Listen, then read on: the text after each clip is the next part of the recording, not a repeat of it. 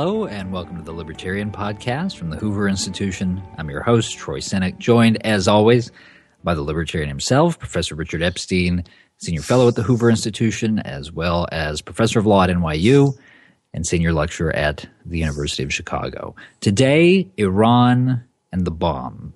So, Richard, since the last time that you and I got together, President Obama has announced that there's been sort of the rough outline of a deal put together to curb Iran's nuclear ambitions. And we can get to the specific sort of outline of the deal for a moment, but why don't we start here? You have spent a fair amount of time thinking about negotiating theory. You write about this sometimes. So what should the intellectual framework here be? If you're about to sit down across the table from Tehran, what are the guiding principles of how you're going to approach it?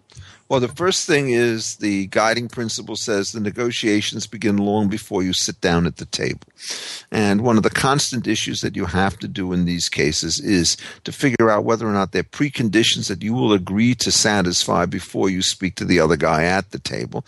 That means that you're negotiating at a distance, but negotiating nonetheless. And the Iranians are very good at all of this stuff. And they say, we want to sit down at the table. You have to be clear that you're going to lift some of these sanctions. Have to be clear that we really do need this nuclear program for fuel and for electricity and generations and so forth. And what the president does is he sits down and says, you tell me the conditions and I'm happy to come with them. And so that's the first thing, is that you have to be there. Now, what could they have done on the opposite side? They said, look, the annihilation of Israel is a non-starter for international affairs. Notwithstanding our enormous disagreements with Mr. Netanyahu, we will not sit down at this table to talk to you unless you will renounce the use of atomic force or any other aggression against the Israeli state, and will agree to guarantee its existence, at least against your kinds of injustice. Now, at this particular point, they have some serious stuff to talk about.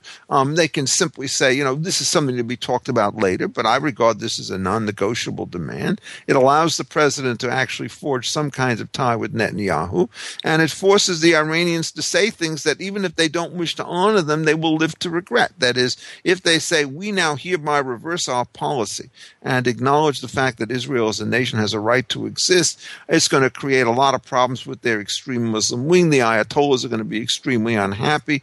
Part of the population there, which is on the liberal side, that's the part which protested the fake and fraudulent elections in 2009. These guys might now summon up some authority to say, it's about time that we did all of these things. And so the important thing to understand about rhetoric is making a promise that you intend to breach has lots of consequences in the short run.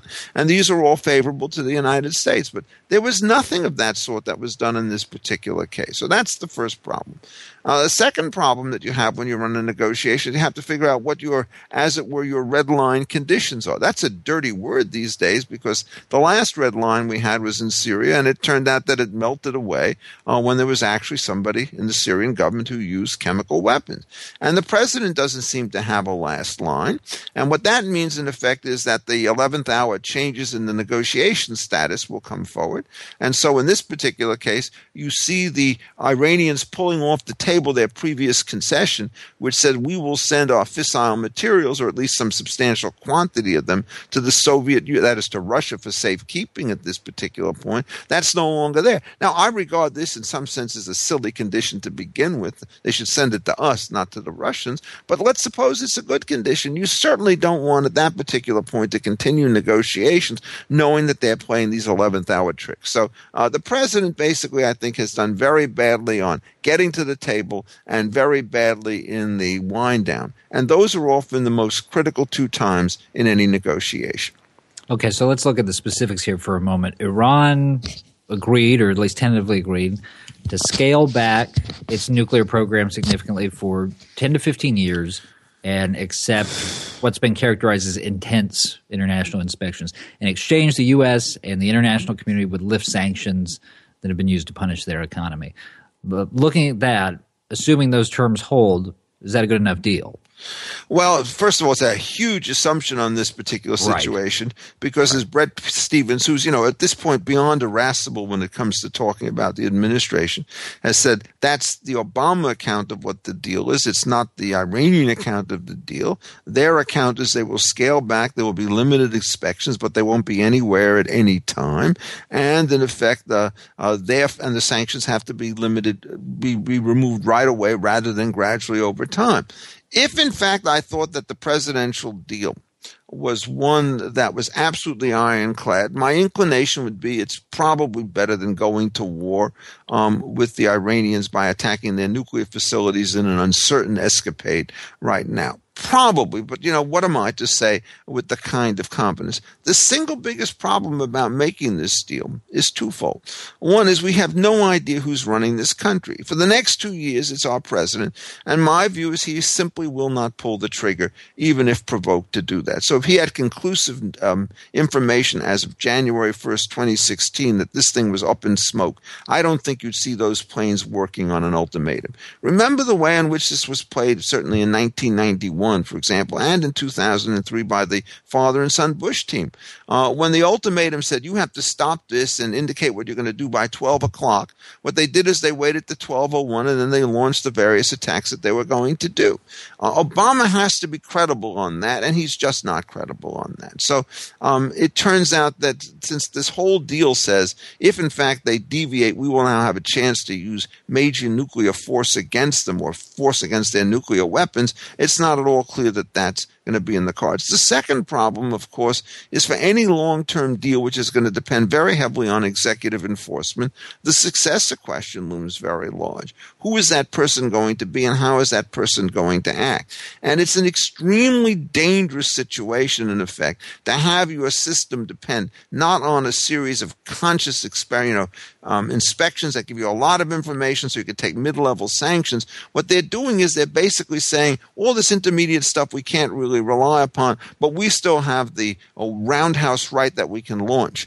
And when you put people to the point as to whether or not they're going to blow up a substantial fraction of Iranian real estate or do nothing at all, you never quite know which it is. So the basic structure of the deal, which is huge sanctions on the one hand or nothing at all on the other, which seems to be the way in which it's playing out, strikes me as being a very, very bad deal. And I think, therefore, that in some serious way, the fine print on the sequence of these events has to take place. Under no circumstances shall you lift any sanctions on the promise of good things to come. It runs in the opposite direction. They first perform, and then we worry about lifting the sanctions. And the president always gets sequences wrong. He's willing to make concessions in exchange for promises. My view is you demand concessions before you make any promises. If the Israelis had negotiated like this with the Palestinians, they would no longer be a nation.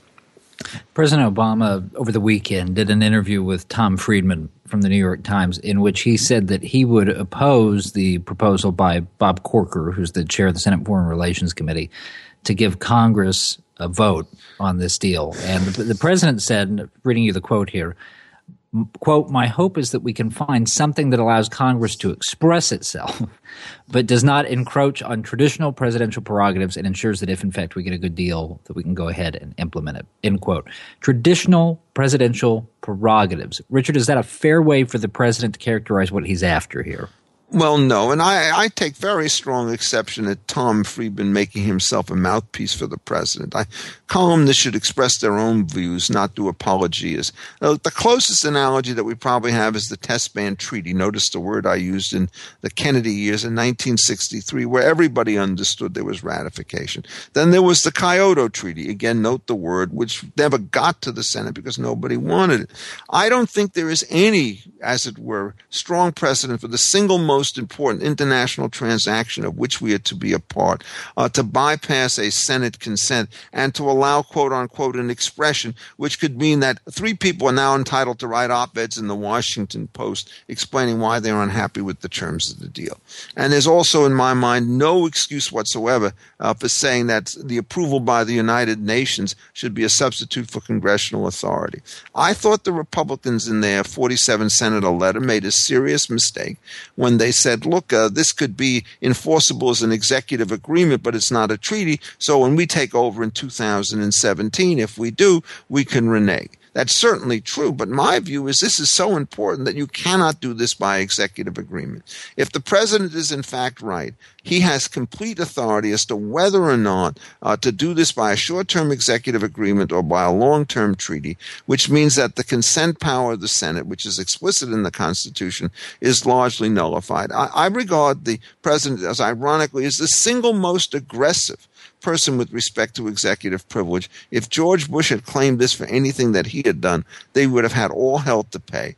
And as you remember, I was very strongly against the president, that is Bush, when he sort of announced his unilateral authority to ignore the FISA limitations on the grounds that it impeded the inherent power of the president. This is a much more flagrant violation in many ways, I think, than that one is. And I think the president has to be roundly attacked on this score, and that the thing has to go through ordinary processes. I don't regard this as a close legal case. I think it's an important precedent, because if the president can do that, then the Congress will be essentially irrelevant in all international negotiations in conflict with our constitutional scheme. Richard, to that point, many Republicans, probably most, seem to have been critical of the deal that the president struck. Even Rand Paul, who is certainly not the most hawkish member of the GOP, said in his presidential announcement that he's got concerns about the fact that the Iranians seem to be characterizing this deal differently than we are. So given the constraints, given the fact that whatever objections the GOP may have on this, the president is going to remain for the duration of his term the center of gravity on the American side of these talks, what should Republicans be doing right now? How can they move this process in their direction? Well, I mean, the first thing they have to do is to insist upon a publication of an agreement which reads the same in English as it does in Farsi, make sure that they get the translators to see that there's no slippage there, and then to give some kind of a public critique with a call for the fact as to why it is that we think that some of these things are not accessible. They also have to get some of the old hands like Henry Kissinger and George Shultz, to the extent that they're still able to participate in this in their 90s, and have them sort of reinforce the same kind of position, and they have to try to mobilize public opinion on this question. My sense about this is so many people here are so skittish about the use of force that the argument that I hear is one which is sort of ironic. It goes basically, given where we are today, this is the best possible deal that we can get. And what they do is they treat all of the previous mistakes of the Obama administration, starting literally the day in which he takes office and dismantles all of Petraeus's initiatives in Iraq. They treat that as water under the bridge. You can't do anything about it. And so where do you go forward from here? But I think it's really important in terms of the internal debate not to give the president a free pass on what he has done. As I've said so many times on these kinds of issues, if you announce a timetable by which you're going to withdraw, two things start to happen. First of all, they could wait out the situation until you're gone. And in the interim, what they could do is to pick away at your loyalists by telling them that all hell is going to break loose unless you go on the other side, so that the erosion starts while you still have a few troops in power. And then when you're gone, you get something like ISIS coming into place. All of this, I think, was absolutely predictable. I didn't know the name of ISIS. Nobody else did. But into a vacuum, some force will start to come. And those guys are just murderous. Witness the discovery into Crete of these mass graves which have 1,700 slaughtered quartets inside of them.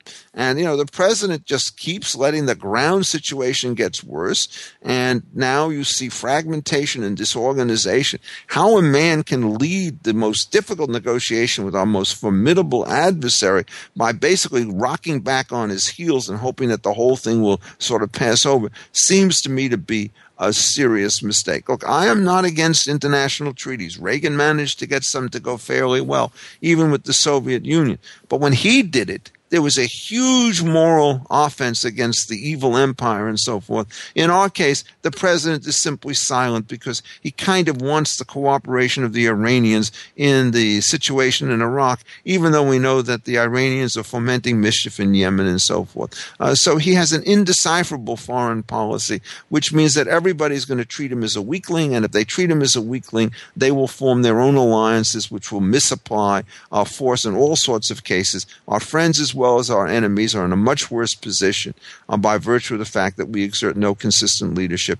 And the Iranian treaty is simply the last element in that on that sorry mosaic. I mean, he really should have done better than all of this, and unfortunately, I see no sign that he will change his mind. He never changes his mind. He is always the smartest man in the room. That's true when there's only one person there. So, final question then. Handicap this for us. The upshot of this deal with Iran, assuming it happens, is what? Where does this put us down the road? Well, I don't know myself. I think it's absolutely fluid. I mean, first of all, I think one of the things that tends to favor the deal is that for a variety of reasons, the Russians will be strongly in favor of it because they can now play footsie with the Iranians in ways that embarrass the West. I think that the other four powers, Germany, England, France, and so forth, they're going to sit there, and China. Well, the four European nations, they have so weakened their military stuff that they really don't want to take it on the chin. And the Chinese, I guess they're the fifth member of the Security Council, they are at this point sufficiently aggressive in their own particular fashions that you can't count on them to do anything reliable. I mean, the tragedy about China is, given the fact that there's no strong democratic pressure from us, it's become, in the last 5 to 7 years, a much more regressive and repressive regime than it previously was. And the high hopes that one might have had in 2005 or 2006 are being largely dashed. As that part of the world gets worse, it seems to me it's going to be harder to get this treaty to start to work. So I think it's going to really depend not only on the Republicans, it's going to have to depend on Democrats, whether or not indicted, that's Menendez and so forth. They have to, I think, express the same kinds of uneasiness. Israel can speak, but the president, of course, pays no attention to them whatsoever with respect to these short-term tactical judgments. If Schumer becomes, as it were, the heir apparent to the Democratic leadership in the Senate, that might change the balance a little bit. But I think the odds are probably better than even that some version of this treaty will go through unless some major fiasco or catastrophe happens sometime in the interim. So I'm not optimistic about this. My sense about hearing it is people just hope that they can shove this thing under the rug, and I think that that's a dangerous tendency to do so. But I do think that it's a very powerful one. This country still has a majority of the populace which thinks that any engagement in foreign entanglements is a mistake, and they just have to understand that if you don't do it on your own terms, you'll have to do it later on terms that are much more advantageous to your rather die-hearted enemies. So it's not, I think, an optimistic position. All right. Thank you, Richard, and thank you to our listeners. And remember, you can find Richard's weekly column, The Libertarian, by visiting Defining Ideas at hoover.org, and you can follow him on Twitter at Richard A. Epstein. For the Hoover Institution, I'm Troy Senek. Thanks for listening. This podcast has been a production of the Hoover Institution. For more information about our work, please visit hoover.org.